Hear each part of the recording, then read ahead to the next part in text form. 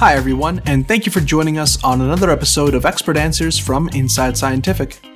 Inside Scientific is the online environment for life science webinars, virtual events, interviews, and educational content that helps you do your best work. Today we are joined by Julie Gill and Matt Kroxall.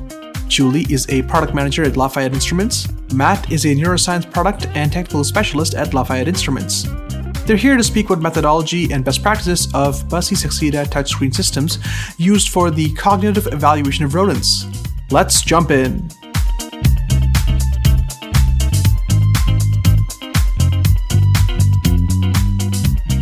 Julie, I'll start by asking you this question from Yuichi at Harvard University. And the question is, how do you compare the speed of training for your 5 CSRT task to the same task implemented in a traditional nose poke setup? And part 2 is nose poking the touchscreen as intuitive to mice as the traditional nose poking?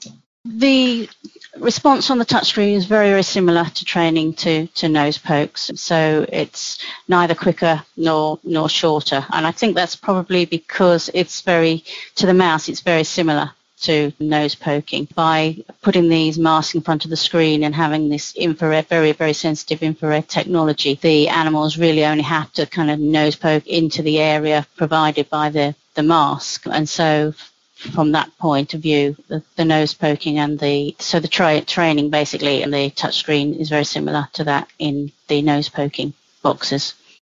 Okay, fantastic. And actually, that's a great answer. And maybe this will segue into another question, perhaps for you, Matt. Maria has asked, she's just asked for you to elaborate on how the touch is actually detected by the infrared sensors. Can you just elaborate on that a little bit more? Absolutely. The IR touchscreens themselves have kind of an infrared matrix over the top of the screen. So they have a number of beams in the X and Y direction, similar to kind of how old open field frames detected where the animal was located in an XY coordinate system. However, with the IR technology, over the years they've advanced that, so your resolution in terms of where the touch is isn't just the number of beams in the X and Y directions. Via triangulation of looking at the reflection and absorption of the IR beams along each path and pulsing them in a sequence, they can actually give a very, very fine resolution of where the touch is. So that's sort of how the technology works. There's a very thin bezel right above the glass of the monitor, which contains all these beams. That's a very important cleaning area that needs to be kept very, very clean. But really, we only see the bottom bezel area get a lot of dust and dander while running these chambers. Perfect. And just for clarification, so really all the rodent needs to do is get their nose within, say, a millimeter or something like that of the screen, and it's registered as a touch. That's correct. Okay. Julie, question for you from Nick also at Harvard. He's asking if there's a task for compulsion, for example, like the DRL-72 test. I'm not familiar with that test off the top of my head, but for the task for compulsion, we've got the extinction task, so we can see you train them to respond and then see if they stop responding when you no longer give them reward. And also the CPT task that I was talking about, where we're flashing images in front of them and they have to actually withhold a response to 4 out of 5 of those images. So that means controlling that sort of compulsory element quite finely. Perfect. Okay, another question about, let's see here. So I'm just sifting through. We've had this question a couple times here now, and Joost from the Rutgers Brain Health Institute in New Jersey has asked if we can train the rats to hold a screen touch for several seconds before releasing the screen touch. Can either of you comment on that? I think you've got some experience with that, haven't you, Matt? Yeah, we've had a number of customers who have added that requirement to their tasks for specific experiments where they've required the animal to dwell, just like in a nose poke, for a certain duration.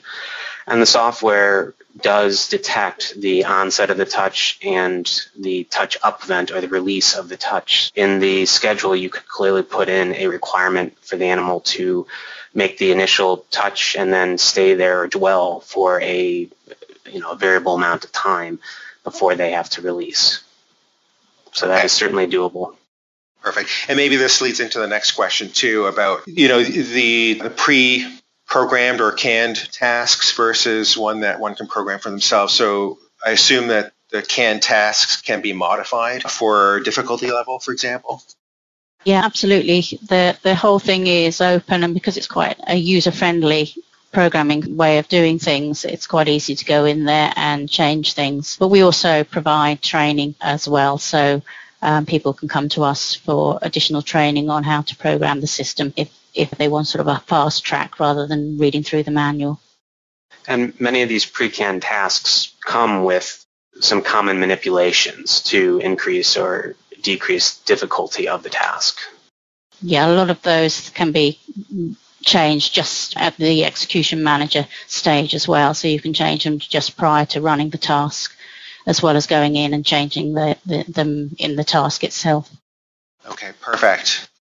Moving along, quite a few people have asked about the age range of mice, for example, that can be used with a system like this. Can either or both of you comment? Is there a minimum, maximum? I'm not sure of actual sizes, but I know that quite young animals have been used, and certain studies have looked at aging mice and rats as well. So I don't have that data off the top of my head, but I believe it is there in the literature. Okay. And we can certainly send out bibliographies to everybody. Perfect. And actually then, Julie, on that note, see here, I'm just trying to find this question. You had presented a couple of slides with all the neuronal targets and the different tests and what they test, which FSIT, Lorenzo was asked if you could provide references for those particular tests. I assume you have something like that available. Yes, we have our bibliography. We can certainly send that on to all the registrants, and that data just came straight out of the bibliography. Perfect. All right, let's see, maybe we will ask one more question, and then, as we've said before, we will make sure that all these questions are answered through our Q&A report, and you will also be contacted with answers to your questions. So let's see here. Are there any sort of specific use and care instructions when it comes to either cleaning or also, avoiding damage to the equipment by the animal itself? Can either of you talk about that? Certainly.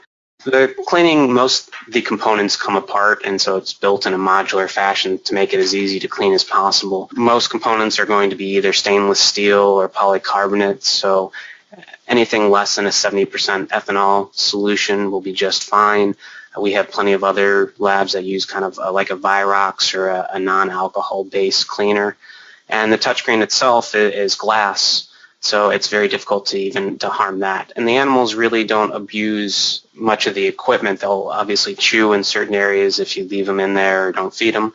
But there's not really too much abuse that the chambers themselves will take from the animals. It's usually due to low cleaning frequency that you see a bit buildup of foreign material on the chambers and maybe cause an IR beam or two not to work. So that's typically the source of any sort of issues with the equipment is just a low cleaning frequency.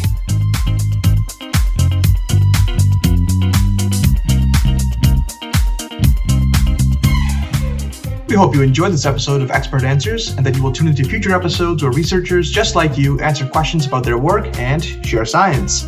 For the full webinar, please see the link in the description. Don't forget to subscribe, and we'll see you next time.